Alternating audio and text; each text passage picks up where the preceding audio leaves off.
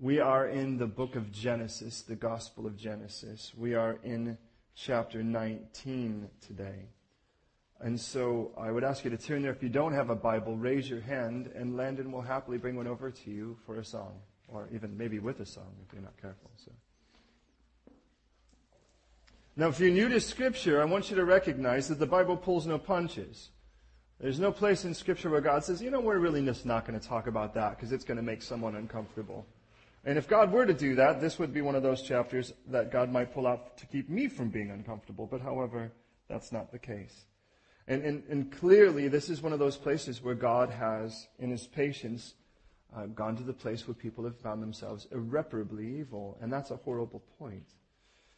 But one to be made nonetheless. And in the last chapter, and let's at least go there for a second. I want to point out a couple things as we get into our text here for context. And then we'll read through all of chapter 19. It says this, and I just want you to look at chapter 18, verse 1. It tells us the Lord appeared by the terebinth trees of Mamre. The Lord literally was manifest. And the word, by the way, for to appear is the word for literally is to be seen. In verse 2, behold, what Abraham saw was 3 men standing by him. Notice it says he ran from the tent door to meet them and bowed himself to the ground. Verse 6 it says, and then Abraham hurried into the tent to Sarah and said, quickly make ready 3 measures of fine meal. In verse 7 it says, Abraham ran to the herd and he hastened to prepare it. In verse 17, it's the Lord now as the 2 others have been sent forth, and we're going to find out in this chapter that they are angels. Then in verse 17 now, Abraham is standing before the Lord, and then the Lord asks a question, shall I hide from Abraham what I am doing? And he says, why? Because this man has this fantastic promise on him. By the way, a promise not much different from your own. In verse 20, the Lord said, because the outcry against Sodom and Gomorrah is great, and because their sin is very grave, I will go down now and to see whether they have done altogether according to the outcry against it, as it has come to me. And if not, I will know.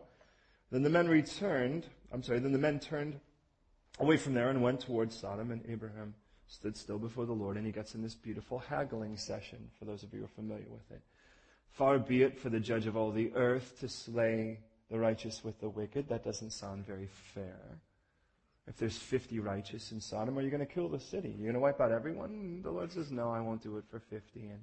And Abraham says, well, please don't be upset with me, but how about 45? The Lord says, no, I won't do it for 45. Okay, well, I've taken it upon myself to speak to the Lord. No offense, but how about 40? Can I get 40 out of you? Oh, sure, 40 is fine. Okay, well, let's just really push it. Let's try 30. How about 30? Do I have 30? Can I have 30? And the Lord's like, fine, you have 30. How about 20? Do I hear 20, 20, 20, anywhere, 20? And the Lord's like, yeah, sure, 20 is fine. 10. How about 10? If there were 10 righteous. Now, I want to remind you, in all of this, Abraham's nephew is down there. Now, we don't know how big his family is. It appears as if there's Abraham, his wife, and his 2 daughters that appear to both be married. You can argue over the language of whether he has other daughters that are married somewhere else. I don't know whether he has 10. I don't even know if Abraham knows if Lot has 10. We just know at this point Abraham is bargaining. And if you were there and you loved your nephew, wouldn't you be bargaining and saying, you're not going to wipe out everybody, are you? Because if you're going to wipe out everybody, that's Lot too. That's my nephew. And I love this guy. Which is going to be a radical difference between him bargaining with the Lord over the Lord's heart. The Lord really feels this way. And Lot, who's ready to toss his daughters out to a bunch of wolves. And the Lord says, you got it, 10. And then it says in the last verse, and then when they finished talking, the Lord left. Which is a really odd thought. So, get the picture of this as we get into this text now. There's 3 of them. Abram runs. Oh, hey, please let me make you a meal. It's hot. It's the heat of the day. Rest yourself under the tree. Let me wash your feet. Come on. And then, can they come on? Please, come on. Please, come on. And they come, and he runs in there and says, hey, honey, we got company. Make some food. And it's like, and again, he's 99 years old. So running is a relative thing. And, he's okay. And he tells the young men, come on, kill the good one. Kill the good one. Prepare it. Tells the wife, remember that good flour, the stuff you don't bring when my family comes? Well, give me the good flour. And he brings this meal, and for what it's worth, it's kind of fun because he brings an unkosher meal. There's cheese and there's meat, and they eat them both, for what it's worth.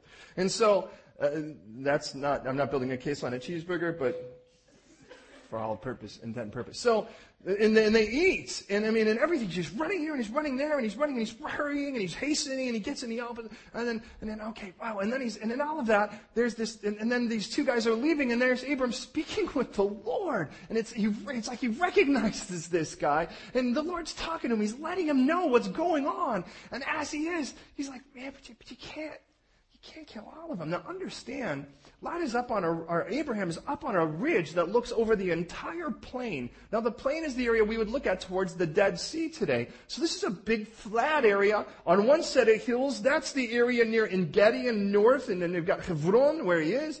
And then you've got this big plain, and on the other side of that, by the way, then there's the Jordan Hills on the other side of that. And it's a big flat land. It's a lot of area to look over. And you could just say, well, I'm going to wipe all this out. And he's like, hey, wait a minute. My nephew's down there somewhere, please. And how about 50? You're not going to kill him for 50, right? No, I wouldn't do that. Come on, you know better than that. How about 40? How about 30? How about 20? How about 10? And then it's interesting. It's like, how about 10? And the Lord's like, no, I won't do that. And then it's like, cricket, cricket, cricket, cricket. You can see the Lord just standing there. Well, what if he pushed it to 5? What if he pushed it to 1? And that's what we had talked about.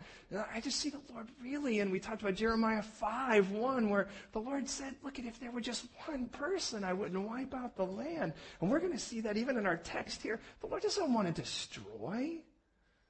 He came to save. And here's the situation where he just like, how far are you going to push this, Abraham? How far? 10. 10's your limit. 10, huh? Would you push it to 5? Would you push it to 1? I'd like to think I would. And what's weird is we'd be like, Lord, don't be angry. Please don't be upset, but can I have just 1? And off he heads out. And at that point, imagine the feeling of Abram's gut. You have to go back to your tent. Now, by the way, when the meal came, the one thing that didn't show up on the meal, if you look at it, was the bread. Now, I don't know whether it actually showed up and it didn't show up on the menu, or he had to go and go, forget about it. They're gone now. I said, hurry. All right, I'll have the bread with you. And she's, and he doesn't have to ask her. She doesn't have to ask him, what were they talking about? Because it's pretty aware that she was listening, and we're aware of that. And in all of that, but do you go to sleep that night thinking, God's just about to wipe this out? What if the Lord told you he was going to wipe out Scotland tomorrow? What if the Lord told you that he was going to wipe out Newcastle tomorrow? If he was going to take down London, and you were on holiday somewhere down on the coast? You say, Lord, do you sleep? You know people. And Lot went with a crew of people. He had a bunch of shepherds when he went down into that area. And now we read this chapter, and this is one of the sickest, the most bizarre. Look at it with me. That might actually gather your attention, I'm sure. Chapter 19, verse 1. Now the 2 angels, that tell us who the other 2 people around him. The 2 angels came to Sodom in the evening. And Lot was sitting at the gate of Sodom. By the way, it's important to recognize, for what it's worth, the gate's the area where the decisions are made. That's the guy in charge. That's where people are married, by the way, the gate. That's where all of the official government business takes place, it takes place at the gate. You'll find that, by the way, once we get to books like the Book of Ruth, we'll see that be really important. The gate was a very, very important place. And this is where Lot is sitting. And it says, and when Lot saw them, he rose to meet them and bowed himself with his face to the ground. And he said, now hear now, my lords, please turn in your servant's house to spend the night and wash your feet, that you may rise early and go on your way. And they said, no, we'll spend it out in the open square. But he insisted strongly, so they turned aside to him and entered his house. Then he made them a feast and baked unleavened bread, and they ate it. Now before they lay down, the men of the city, the men of Sodom, both old and young, all the people from every quarter surrounded the house.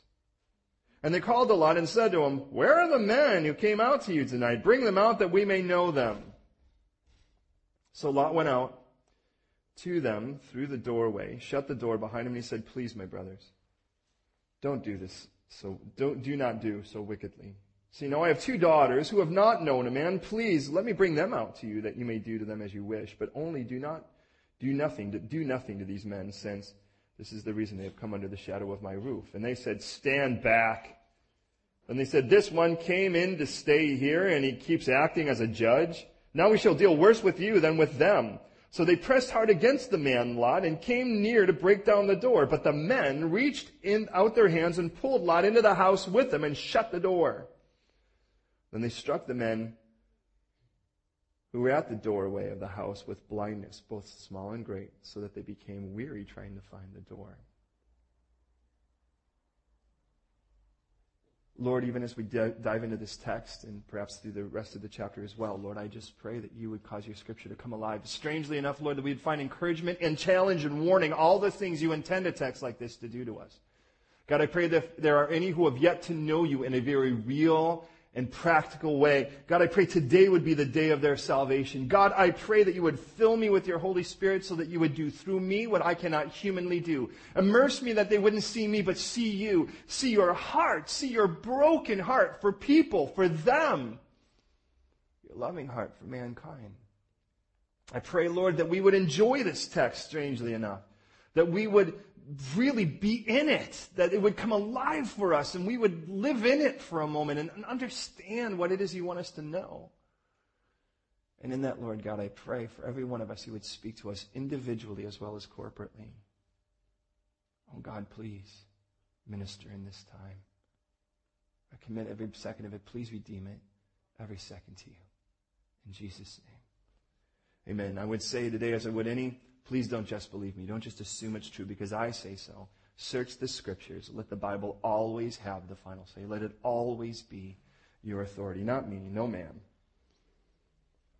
In the beginning of this situation, I want you to recognize here that these 2 men that we recognize here are angels have shown up again with this idea of checking the city. Now, according to the last chapter again, the Lord had said an outcry had come to him. So somewhere, somebody's crying out because this city's wretched. Somebody's twisted over it. They're upset. And they've been crying out to the Lord, and this cry has reached the Lord's ears. That's what the Lord himself said.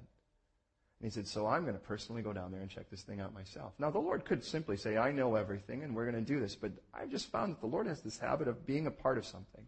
And by the way, that doesn't mean he's a part of someone's sin, but he is a part of the situation. Well, who would he share in? Would he fellowship with the sin? No. But he would fellowship with the sufferer from it. Which, by the way, is a really good hint of what's going to happen later on when he dies on the cross.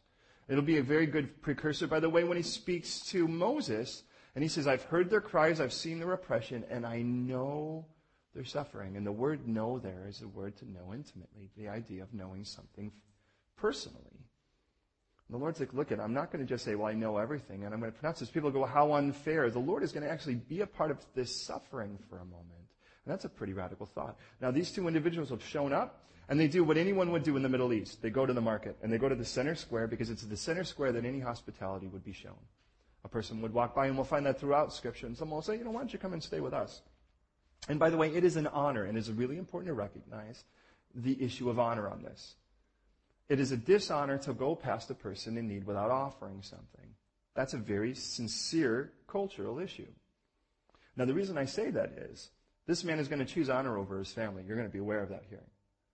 But when you take a person into your house, it is your responsibility to protect them. As a matter of fact, to the point where any enemy that shows up at your door should go through you to get to them. Now, the safest place in the house is a room in the back. Normally, it's a place where the feasting takes place. And it is there that normally a person is seated. It's the one room with no windows. And as a person sits in there, and the table is presented before them, the person who stands before that table is your protector, and you know that very well. And that is a fundamental issue if you're familiar with Psalm 23. When it says, we're reading, the Lord is my shepherd, and we read all this cool shepherdy stuff, if I dare use such a word. And he's leading me beside still waters, makes me lie down in green pastures. Though I walk through the valley of the shadow of death, I won't fear, because you're with me. Your rod and your staff, they comfort me. And I get this whole idea and all of this. I get shepherd. I get that through and then it goes, you prepare a table before me in the presence of my enemies. And I think, that's a really weird place to go with. And all of a sudden I just see this shepherd, and it's like all you're all there, and he's like, okay, hey, everyone, here you go. Here's a little bit of green grass for you. I think, well, that's weird. But David takes it from the concept of a shepherd to what it really means for the Lord to be a shepherd for him. And now, if I understand that in regards to the culture, it makes perfect sense. It's like the Lord said, come into my house, sit in the safest place, and then in there, I just want you to know, anyone that shows up as your enemy has to get through me to get to you. And what he says is, you prepare a table before me in the presence of my enemies. And this is just cheeky, because you get the idea the Lord's looking at the enemies and going, as he's setting up this place for safety for you, and he's going, don't worry, I got this covered. And he looks at the enemy and he goes, there's just no way you're getting to them. They're mine. I just love that image, and I'm like, that's the image of David when he recognizes we're not just getting theoretical and ethereal about this shepherdy thing. This is how it plays out in my life now. And oh, by the way, it's very likely he was running that when he was running for his life. I mean, David spent half of his life until he became king running for it. I mean, it's an interesting thing to think, yeah, you prepare a table in the presence of my enemies. I'm going to lay down and sleep here. Yeah, but I could wake up and it's like, Lord, unless you protect me, I'm a dead man. This isn't like I'm going to wake up and a bill's going to show up and I'm going to have a headache or the creditor's going to call me again. And not that those things aren't bad. But David's like, look, at one mistake in this thing, God, you blow it for a second, I'm dead. Now, that's kind of a pretty grave consequence. Now, in all of that, the Lord here is showing himself as a person with tremendous care. And yet in this, he's talking, he wants to see these people saved. And in this now, he heads down to Sodom to personally experience this situation. Although we really don't even read where the Lord is in this text, do you? I mean, in the sense, we don't have that physical example that Abraham just saw. Though the Lord went down there, and we're like, well, where is he in all of this? Is he just hanging out with these two guys invisible and we don't see him? We just don't have it. But we do have these two men that show up. And as these two men show up, they sit in the square, just as would be the culture. And with that, Lot actually doesn't even let him get to the square. He's at the door, he's at the gate. And by the way, most walled cities have a gate because if you can get in from any side, you can attack them. If you have one gate, all of your enemies have to go through one place, and it's a lot easier to hold back an enemy army. And they had already been taken captive once. We're aware of that when we looked back at the last few chapters, because Abraham had to go to rescue them. And now notice the text in this, because what we read is Lot sitting at the gate, right? So he's just sitting there. And it says that he sees these men, and it says he rises. Then he bows. And he says, all right, you guys, if you're going to be in this town at all, you better just come with me right now. And they're like, no, we'll go to the open door. He's like, no, you have no idea what neighborhood you're dealing with here. This is really a bad idea. You really should. No, we'll just go. No, I insist. You really need to come with me. You have no idea. And again, remember, these guys are just checking out the city. And this isn't like they're going to get a postcard and a shirt and send it back. All my friends went to Sodom and all I got was this lousy t-shirt. They're going to see whether or not to destroy this place. And Lot doesn't know that. And he goes, I'll tell you what, let me make you a meal. Can I bait you with a meal? Yeah, okay. So come on, okay. And so they come to the house, and as they get to the house, notice the idea is he says, why don't you spend the night at my house, and you can leave early in the morning. Why does he think they should leave early in the morning? Because you should probably get up. Well, the good news is these guys aren't going to get up early. So if you get up pretty early, you're going to get up before any of these guys do, because you have a lot to sleep off. So, but they're like, okay, so before they even have the time to put on their jammies, things are winding down. And it's like, ooh, and I'm rolling out the mats, and I'm like, all right, guys, hopefully, the inflatable mattresses. Okay, you guys, this is going to be okay for you. Is this going to work? And all of a sudden you hear, and now you're thinking, oh no, what is this? And these guys, and think about it, these men take a look at you, and you take a look at them, and wouldn't you, if you were Lot, you were like, I told you, you really don't want to be out there right now.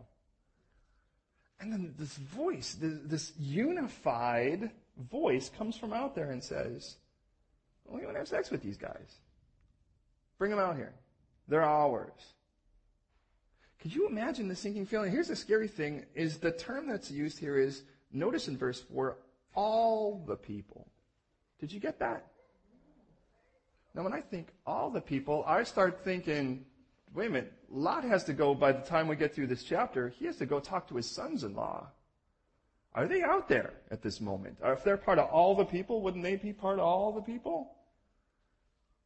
And this is just, and they, come on, bring it on. And the guy, no, here's the idea. He doesn't go out and say, look, you guys, this is just not permissible. He tries to bargain with them. And notice the first words he uses is my brethren. Did you get that? Now, that gives you an idea where Lot thinks he is in this situation. Lot thinks that he's basically part of the crew. At this point, he kind of thinks he's a sodomite. And he kind of pops out and thinks, come on, you guys, we're all brothers here. Come on, can't we all just get along? And you can just tell that ain't going to work. Rodney King did not work. So what's planned to? I'll tell you what. I've got a couple girls, daughters in my house. They haven't known anyone. Why don't I toss them out to you? Now, who does this?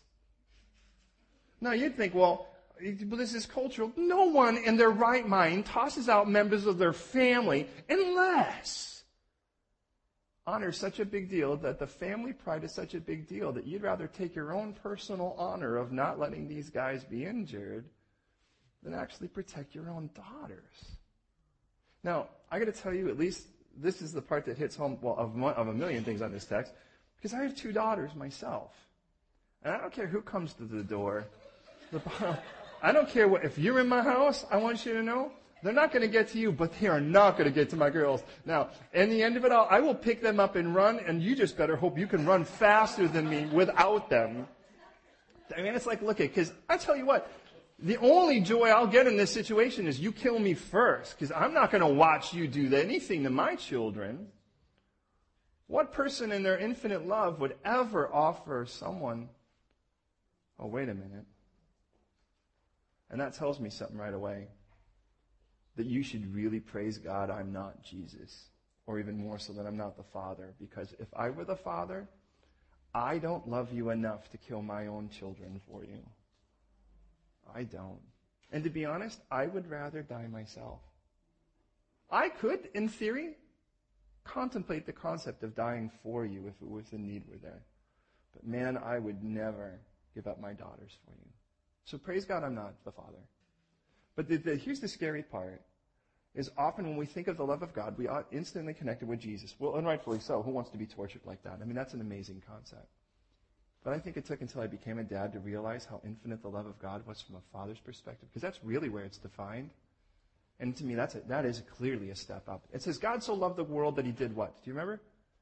He gave his only begotten son. Now, wait a minute. Whose perspective is that from? That's from the Father's. This is love. Not that we loved God, but that he loved us and gave his son as a propitiation, a ransom, erasmus, for our sin. Whose perspective is that from? It's from the Father's. And I got to be honest to tell you, that is an infinitely greater love. Nonetheless, here, this isn't one of those situations. This is a situation where he's saving face.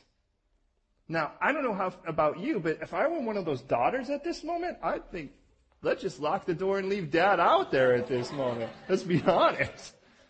All right, you can have my dad.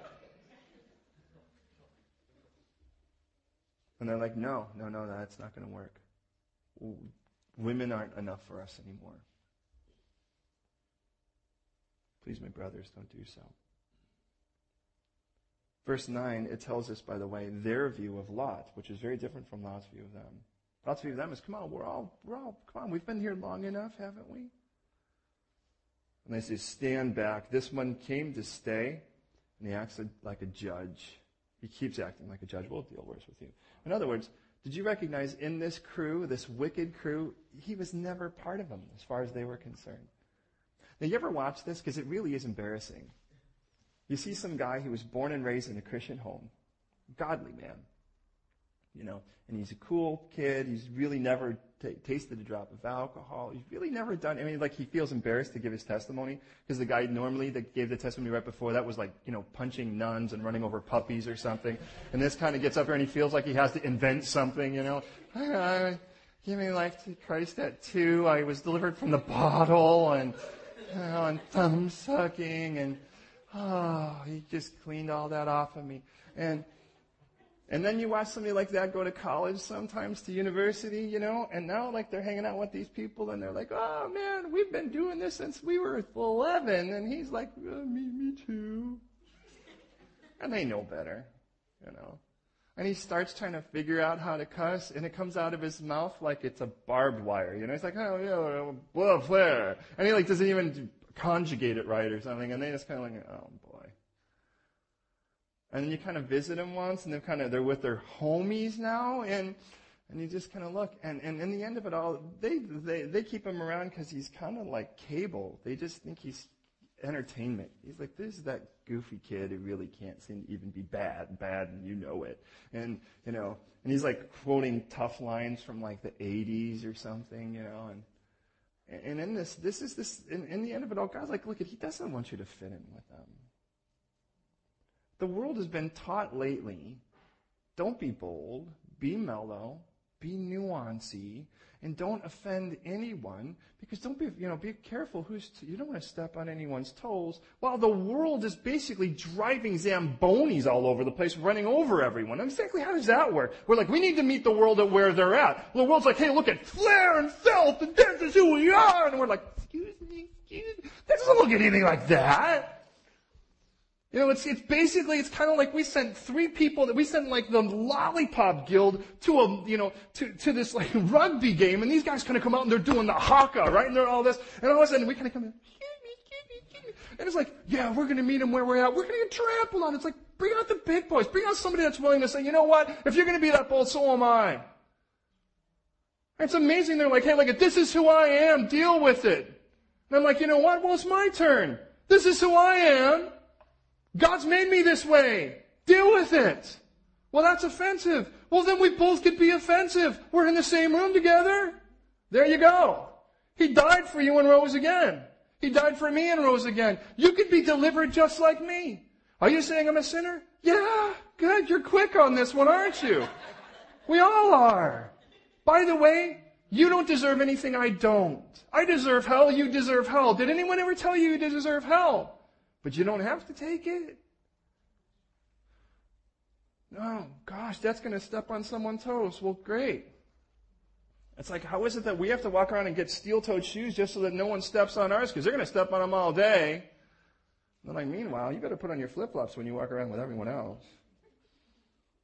Stand back. Who does this guy think he is sitting at our gate? By the way, how did this guy get to the gate in the first place? There's only one real logical option, and you don't have to agree with me, at least my simple-minded opinion, and that is the seat was open.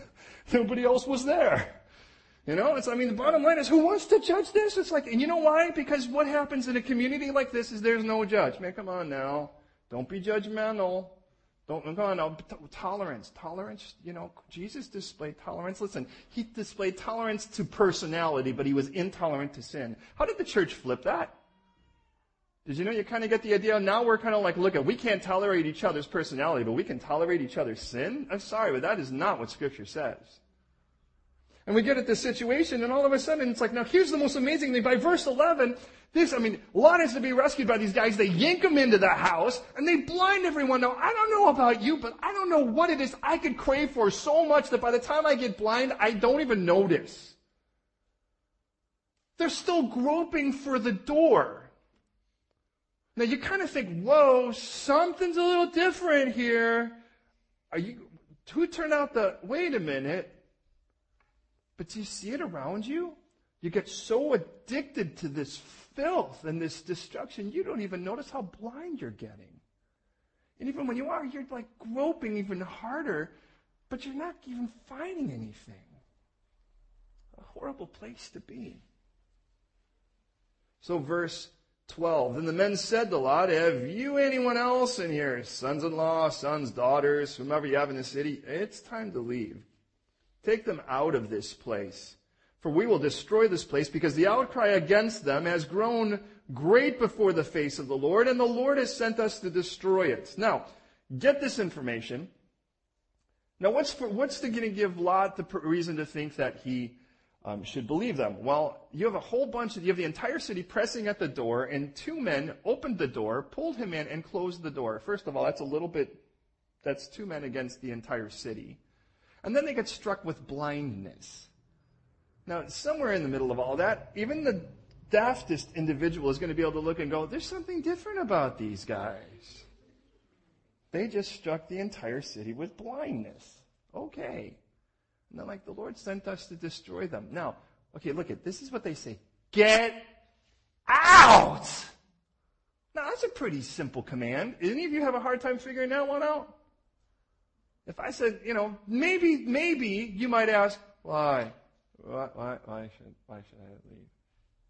I mean, if all of a sudden everything behind me just caught fire, and I looked at you and said, get out, you might not think, well, how much time do I have? I think get out usually means now, and if you're thinking about it twice, do it on your way out. And he said, look, it's time to get out of here, but there's something infinitely bizarre about Lot in this, and it becomes, to be honest, kind of a token of it, because whether you know or not, this is the last place we're going to see him, and it's the only time he ever speaks. First he says, come on in, you guys, you really need to come in here, and then it says in verse 14, do you have anyone? Verse 14, Lot went out and spoke to his sons-in-law who were married to his daughters, which is how you get sons-in-law, and he said, get up, get out of this place, for the Lord will destroy the city. But to the sons-in-law, he seemed to be joking. Now, the word joking, for what it's worth, is the word tzakach. And the word, in its simple sense, means like he's just not taking it seriously. It's to make sport of, to mock, to play with. Now, of course, the easiest thing is that these two guys are so caught into their sin, but how do I deliver a message like this and make you think I'm joking? No, I understand that. I've got two daughters. I mean, there are times where it's like, cut it out. Cut it out, and you got the difference in this. But the words here definitely seem to be pretty serious words. Now, I want you to put this, because I don't know if you've put this together before. Connect these dots for a second. We don't read they've been unstruck with blindness. We don't read, okay, they've got 10 minutes, they're going to be blind. So somewhere in all of this, these guys had to at least ease up at the door, because Lot has to leave the door to go find his sons-in-law. At least it appears to be the case. He goes and finds them. He's got a really big house, which is doubtful. And in all of that, he's got to go out, and it's like, he's got to talk to these two guys who, for the part, may very well be blinded, and he's going to talk to them. He's like, it's time to get out of here, man. It's time to get out of here. This place is going to get destroyed. That's really funny. I'm not kidding. But have you ever done that where you want to share with someone? And it shows me, by the way, the lack of influence this man has on people. Remember, this guy's sitting at the seat of the judge, and at this point, he's trying to talk to them about, the most important thing they'll ever need to know in regards to their mortal life, and they're not going to take it seriously. But I got to tell you, this rips out my guts. And I'm not one of those people that gets gutted when I get cut off on the street or when I miss my bus. I get texts, missed the bus. I'm totally gutted. I'm thinking, wow, that's what it takes to gut you, huh? I'm not one of those people, but when I look at this, the reason why is, when I talk about Jesus, I see this happen a lot. Where I'm like, this is a matter not of just like, you're going to have a better life now, or you're not going to be sick as much, or all that kind of stuff, the weird places some people want to take it. I'm talking about your eternity. I'm talking about the fact that you're going to be spending eternity somewhere, and and it's like, well, I just choose not to believe in hell. Well, why don't you just choose not to believe in taxes and see how that works out for you? And the bottom line is, you can delude yourself all you want, but the price is going to have to be paid whether you like it or not. I can choose to not believe there are other cars on the street until I run into one. Sooner or later, you're going to bounce into something and realize this is a serious reality. This is the most serious reality. And the worst part isn't the unbeliever, to be honest. Because I expect them to be deluded. I expect them to be like, look, I've already chosen my sin. I've chosen it over God. What does God have to offer me better than this? My greatest concern is you. Because in the end of it all, and when we get through this, I really do want to look at least the history of Lot up to this point. And I hope you learn from it what I'm learning from it. But in the end of it all, we can all sit in here and we can nod and we can agree and do nothing. In the end of it all, I might as well just be dancing and doing something and acting like a monkey and entertaining you, because in the end of it all, it's just like I'm joking with you too then. And to be honest, I'm not here to entertain you. I'm not here to plant something so that more people can congregate, sing Kumbaya, and then go out there and let the world die and let themselves be steeped in their worldliness and their ungodliness and their apathy to the world and the way it is. I would really, to be honest, I'd rather be the one raving lunatic that everyone else doesn't trust. Because in the end of it all, the world doesn't need any more sons-in-laws like this. Because they are going to be destroyed. And they don't care. Why would they care? The worst part about it is, it says, get out of the city, but to him it seemed they were only joking. Verse 15, when morning dawned. Okay, now, the sun was setting when these guys showed up in town. Remember that? That's an awful lot of time. Now, I don't know how far the sons-in-laws are, but when the morning dawned, the angels urged Lot to hurry. That tells me something. Now, why would someone urge you to hurry? Those of you men who are married, why do you urge someone to hurry? Because they're not. Right, that should be simple. I'm going to get myself in trouble for that. Arise, take your wife and your 2 daughters, and who are here, lest you be consumed in the punishment of the city. In verse 16, while he lingered. What's he hanging around for? Is Lot not taking it seriously? Now, it's interesting because the New Testament tells us that he's righteous. And that's an odd thought. This is a righteous man who doesn't appear to show any outward signs of taking this thing very seriously. Is the Lord coming back? Is he, beloved? Is he? Is he coming back? Does it govern any part of you? Does it govern any part of me?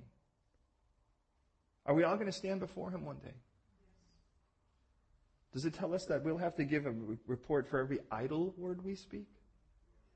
Idle word. We're not even talking about the nasty things we talk about, just the stuff that we talk about that doesn't mean anything. Now, I'm not here to sort of bum our groovy, but I'm here to kind of wake us up for a second.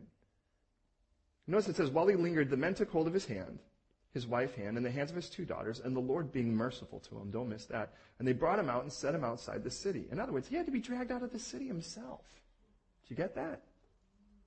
Now, there are ways to disobey and try not to make it look like you're disobeying. I have kids. I know these things.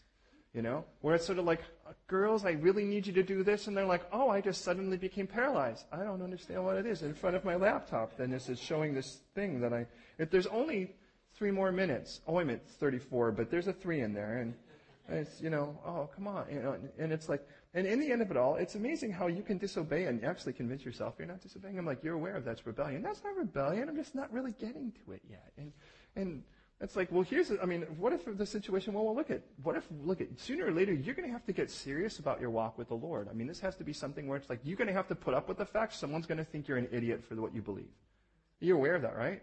The gospel's foolishness to those who are perishing. That's kind of a no-brainer. And yet, the stupidest thing God ever said is greater, more brilliant than the most brilliant thing that's ever been spoken by man. That's a loose paraphrase, but it's the point. God doesn't say anything dumb. We're aware of that. But even the simplest thing God's ever said is, if we really gravitated to it and understood it, our brains would explode out of our heads. And then I look at this text and I realize, how much of me is like this guy? And I go, wait a minute. I go back to the beginning of this, and you know what I realized? What was the difference between, remember when Abraham met those guys? What was the difference between his reception and this guy's reception? You know what it is? Abraham hurried. Abraham hurried to him. He hurried to his wife. He hurried, and he appears to be much older, and he hurried to go kill this thing and make it nice and get the good flour. And he hurried and he made it before him, and then he stood there and he's like, and I see this sense of urgency with Abraham that I just don't see with Lot at all.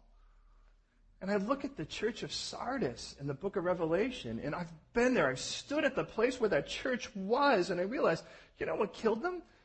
They got numbed to death. They got comforted to death. It was a place that was so comfortable, you just didn't realize. You were dying.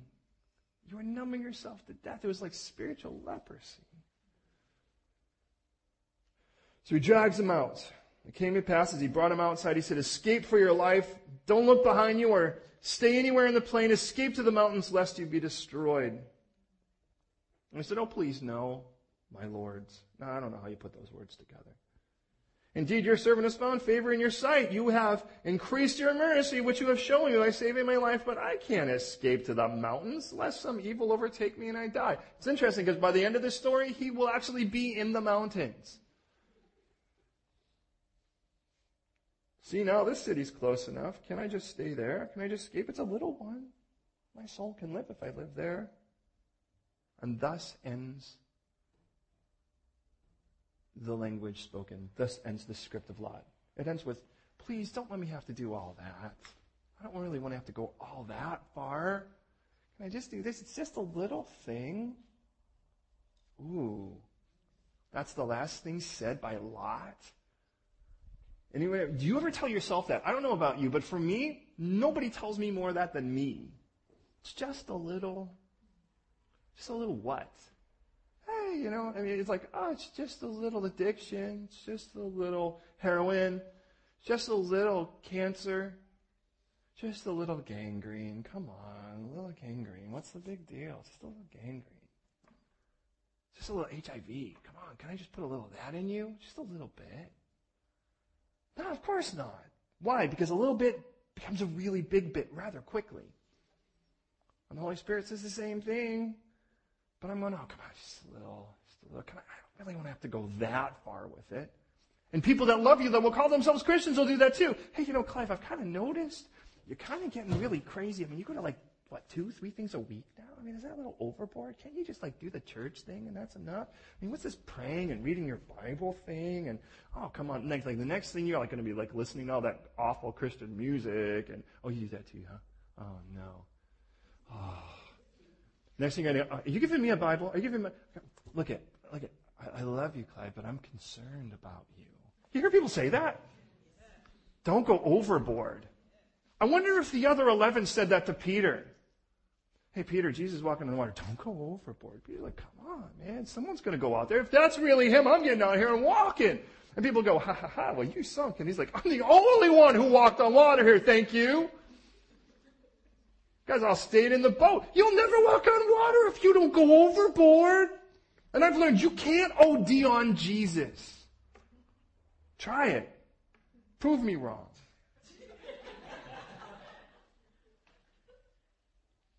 Where's the person that loves you enough to say, I'm really concerned because you don't seem to be going overboard. No, you just seem like you're too in hot pursuit of your comforts.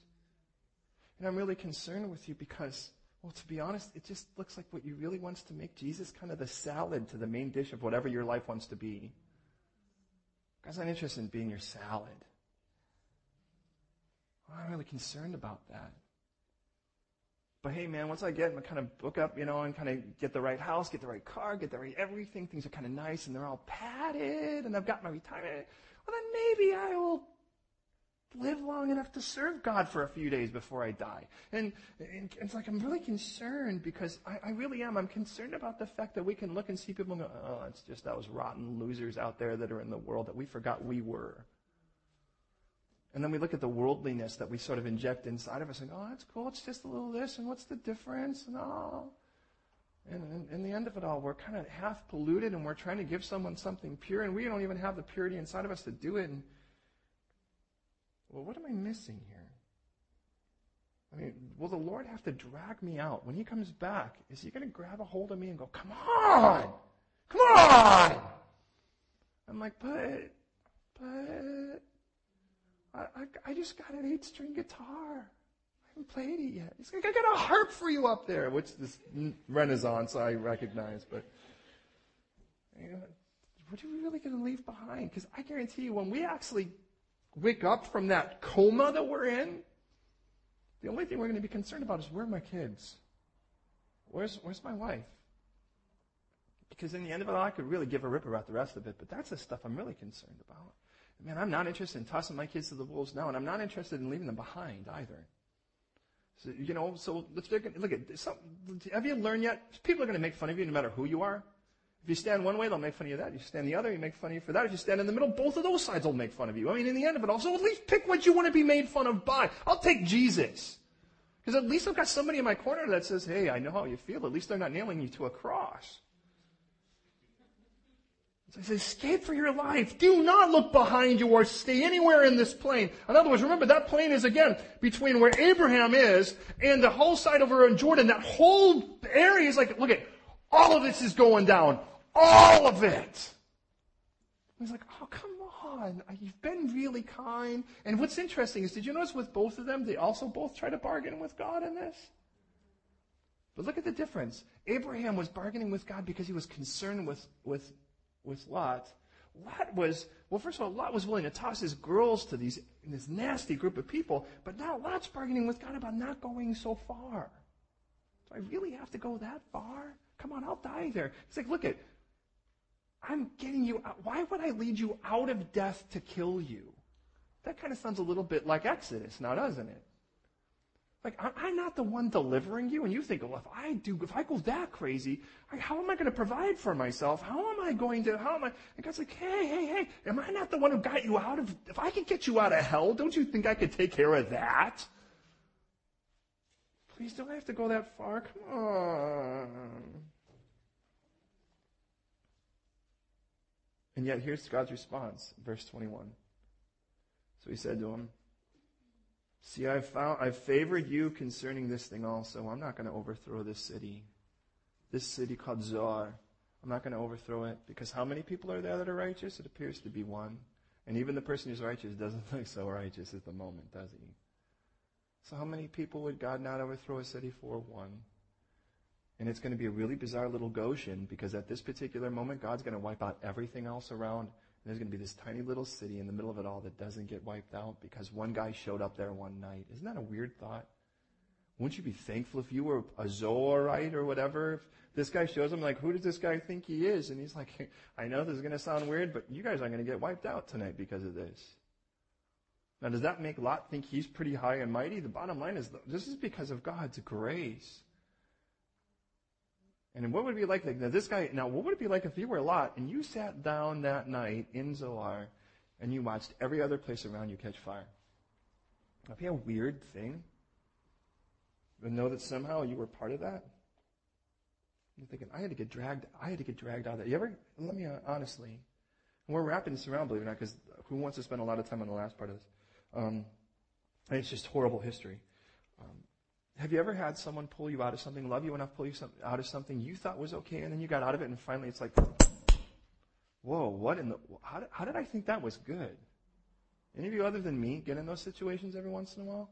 I'm like, wow, I really thought that was better than it was. What would it be like to sit there then and look and watch the entire plane get torn up? I mean, torn up.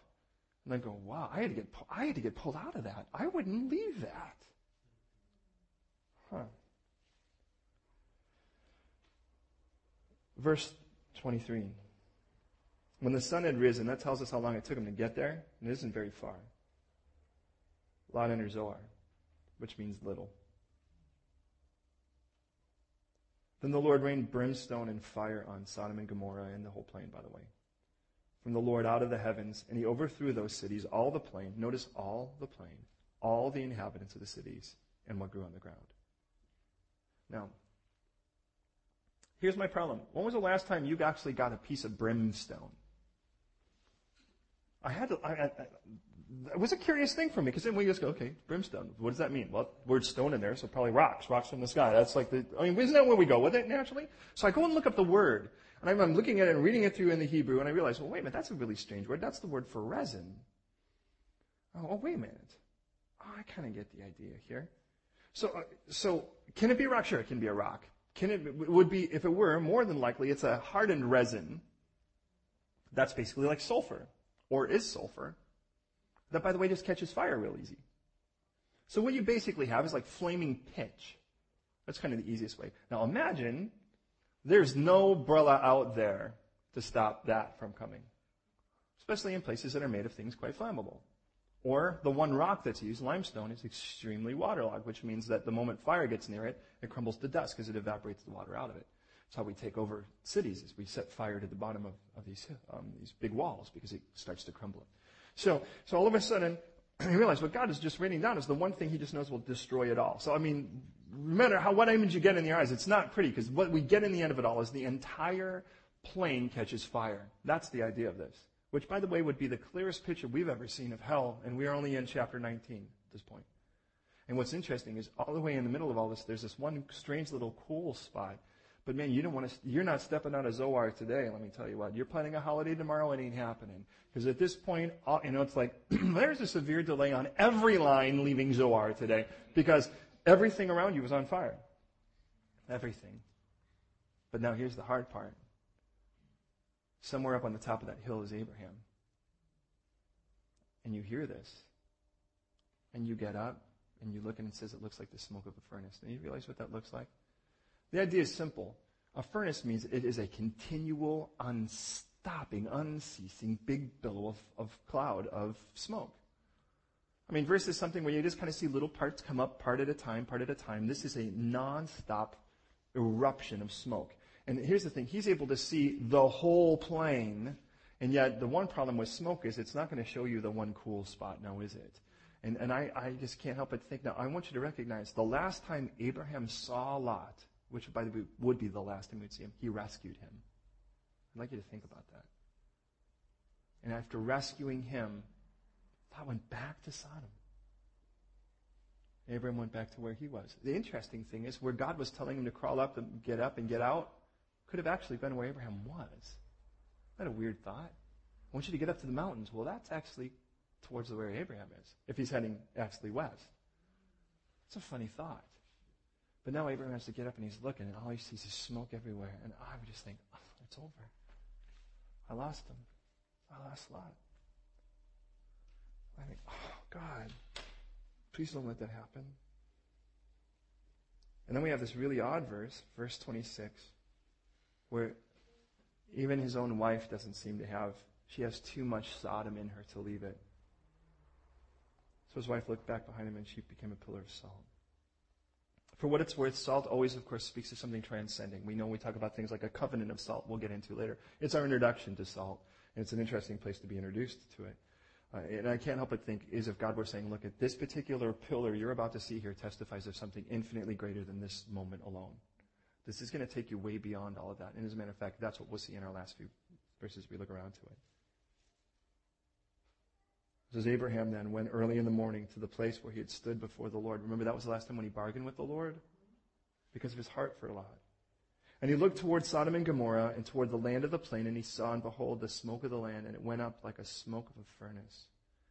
It came to pass when God destroyed the cities of the plain that God remembered Abraham and sent Lot out of the midst of the overthrow, and he overthrew the cities, so it's the entire plain is on fire. Now, hear me out, a couple things, and then I'll just walk through these last verses. The last verse is what happens. They wind up going to the mountains. Both of his daughters sleep with Dad by getting him drunk. And there's a part of me that thinks, first of all, where'd they get the wine? It isn't like every cave comes stock with it. But listen to this, and this is rather quick. And forgive me if this seems like it's going long, but I'm honest, I can't walk through this quickly because I need to hear this. This is what I lead. This is where Lot's introduced in 11:27. And in 11:27, we just read he's the son of a guy who dies named Haran. Dad will leave, if you remember, the area of Ur, which is the Persian Gulf, and head up towards Syria to a city called Haran. I'm assuming Dad names it. I really don't know. But listen to these verses and tell me if you can hear what they have in common. 11:31, the next time, Terah took his son, Abram, and his grandson, Lot. 12:4, he departed, and this is Abram now, departed as the Lord had spoken to him, and Lot went with him. 13:1, as they come back to Egypt, they went up from Egypt, this is Abram and his wife, and all that he had, and Lot, who was with him. 13:5, Lot also went with Abram. Now, what do they all have in common? It's interesting. He's just a sidekick. And if here's my whole concept as I'm looking at this. I'm thinking about, and part of it is that I know that sooner or later I'm going to need to get a license. It's strange. I don't know if you know this, but if you come from America, you can actually drive for the first year, and then they make you get a license. Now, that's a little strange because you think the first year is when you're actually learning how to drive on the other side of the road. You'd think that's when you should get the license. And nonetheless, and I realize there are four basic things, and I would rather the Lord develop them in your own time in this, but hear me out. The first is he was along for the ride. We don't know that Lot did anything but that he just happened to be with them. You know that kind of person? It's like, hey, we're going to go do this, and like, you want to come with? Yeah, okay, sure, I'll come too. That kind of thing. And what we read is that Lot doesn't seem to have anything other than he just kind of comes with. He's just along for the ride. And by the way, that will be the case with every one of you if you are not careful. There'll be somebody like myself that's excited enough about following the Lord that really wants to go for it. And you're kind of like, yeah, cool, I'll come along. But sooner or later, whoa, hi there, splash zone. Sooner or later, there's going to be a time where you're going to have to grab the wheel. The first time that he grabs the wheel is in chapter 13, when the shepherds become so populous, and the sheep become, and the herds become so populous, they have to separate. And what we read in verse 10 is Lot lifts his eyes, and he sees this plain and it's just green and it's lush and it's full of water. And he thinks, well, that's the place for me. And in other words, the second thing is he's driven by his sight.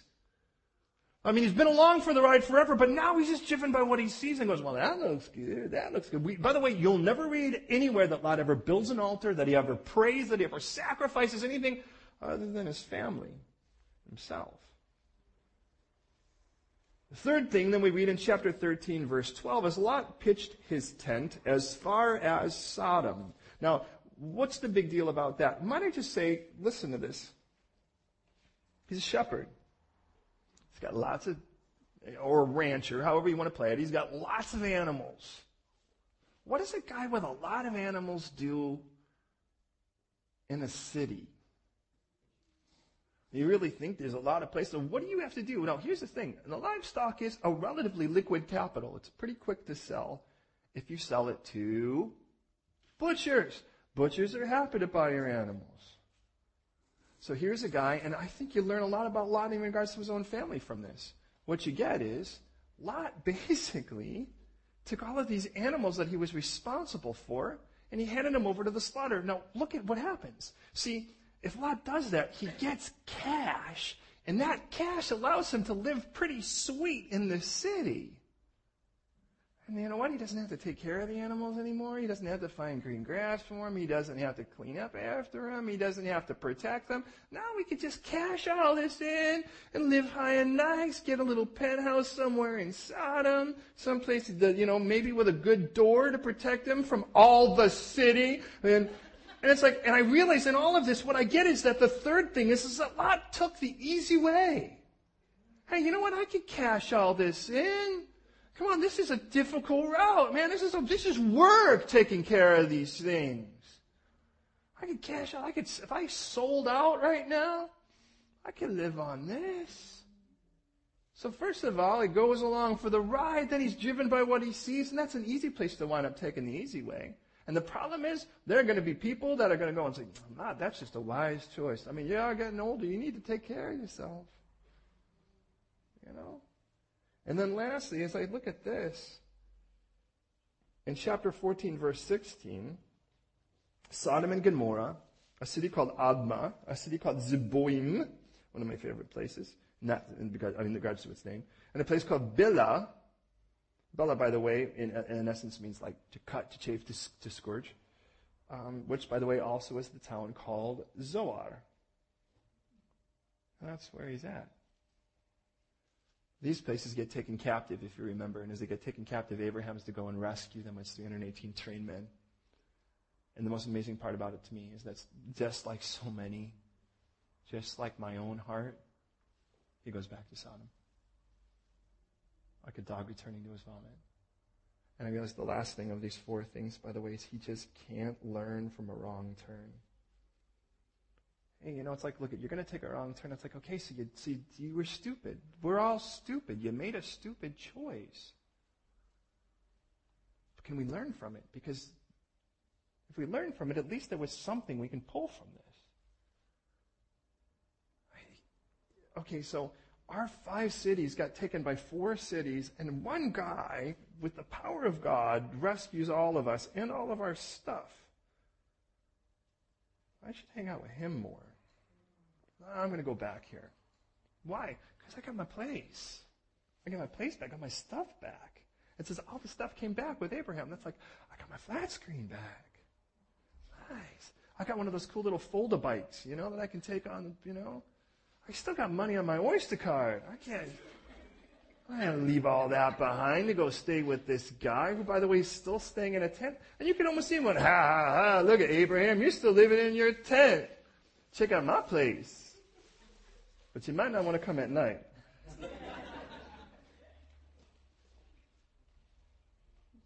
And I'm like, God, please don't let me be this guy. But the biggest issue in all of this, by the way, is his just lack of desire to do anything quickly. Listen to this. In Genesis 39, verse 12, Joseph had a really neat opportunity. It was a wife, his boss's wife, who had taken quite an interest in him, grabs him by the clothes and says, come on. You get the idea. And you know what we read? He fled. In Luke chapter 3, verse 7, John the Baptist looks at these men and he says, who warned you to flee the wrath to come? Flee. Do you know what flee means? It means you run in terror. It means you run and you make bolt chase you. What it means? It means if you got energy, you spend it. This is no jog. This is no little canter. This is not a skip. The only thing on your mind at this moment is get out. In John chapter 10, verse 5, Jesus tells us that his sheep will flee from a stranger. We don't go near him. Now, flee means I don't get near Sodom. I don't want to get near Sodom. I want to get near my Lord. In 1 Corinthians 6:18, it says, flee sexual immorality. Now, you realize how important that is? Now, why does he tell us to flee? Because God knows if you walk slowly, it'll catch up with you. That's what he knows. Just a little bit of time, and you all kind of know what it's like. It's like the idle hands kind of thing.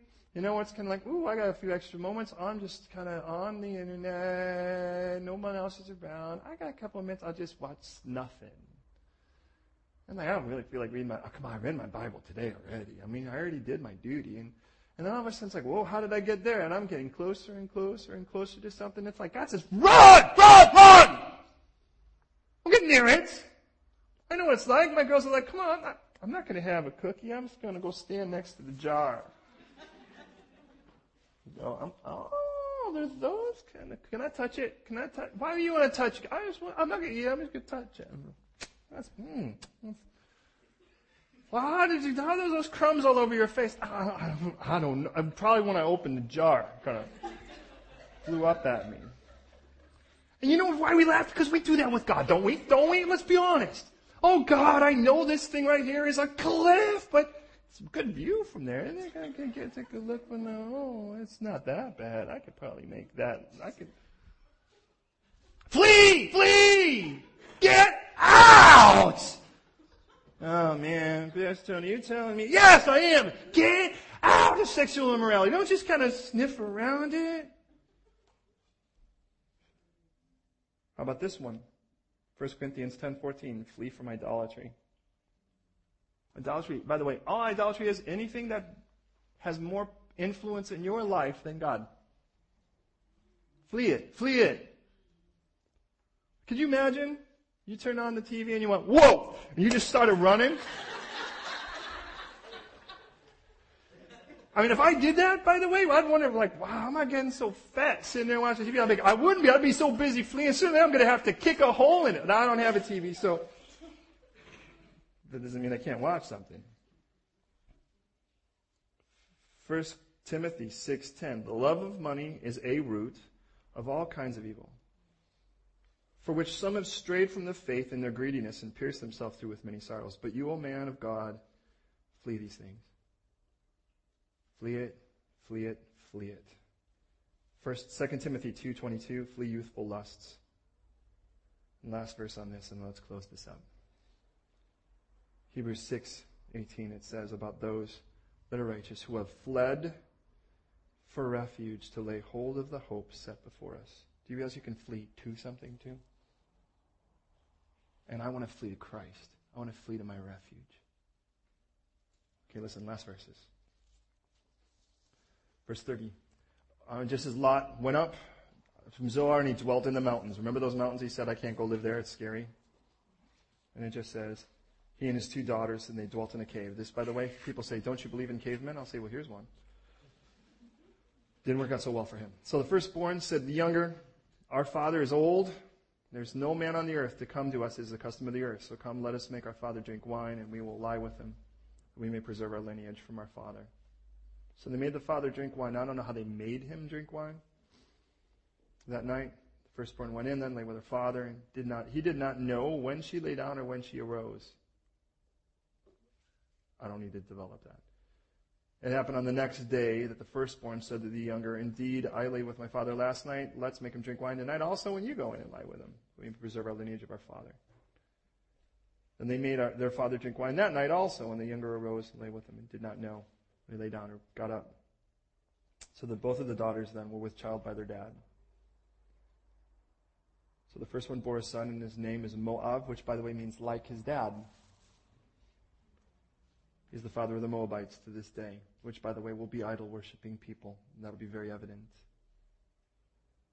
The second, by the way, she names him Ben-Ami. He's the father of the Ammonite people to this day. And in the end of it all, by the time, remember these are the two girls he was going to toss out and say they've never known a man? They really don't sound like they're making those kind of decisions, and it's interesting because this man forfeited a lot more than just his sheep when he went into Sodom. He filled his daughters with all kinds of really bizarre ideas. And I just want you to know that God is not interested in us being like this. It says, as it were in the days of Lot, they drank, they sold, they were married, they planned, they built, they planted, they built. And on that day, the Lot went out of Sodom. It rained fire and brimstone from heaven and destroyed it all. Even so will be the last days of this day when the Son of Man is revealed. And that day, he was in the housetop, and his goods are in the house. Don't go get them. Just get out. Remember Lot's wife is what he says, because whoever seeks to lose his or gain his life will lose it. And whoever seeks to let it go will gain it. Let me ask you, where are you at today? Are you in a place today where if God says get out, and there are some of you right now, I just know he's telling you flee something. And you're like, you know what, whatever, I can just sort of jaunter out of this. And you know what, if you were honest with yourself, you'd realize you are a sucker right now. And you are trapped, and you don't even have the honesty to tell yourself that. On the other hand, there may be just some of us in here who are just getting near something we shouldn't get near. And it is time to let it go. It is time to say, you know what, I want to be holy. I want to cling to this God. I want to be free from the pathetic pollution that is so prevalent around me. And I am not interested in forfeiting the sheep or my family to try to just have just to be part of some club that's already going down. I'd rather be a lifeguard. And as we pray, beloved, I just want to ask you right now, where are you at? I mean, honestly, where are you at? Are you willing to be honest enough to say, look at, because you're not going to sin in a cave, and even if you do, you're still going to affect a whole lot of other people. You just don't even know it. Other people are being affected by the choices you make. And I would just love for us to say, you know what, today, I'm going to say, Lord, I'm going to go overboard. I don't want to dip into the valley and just because it looks good to my sight, I'm going to say, Lord, I'm going to hand you the wheel, and I am not along for the ride at this point. I am going to take and seize hold of all that you have for me.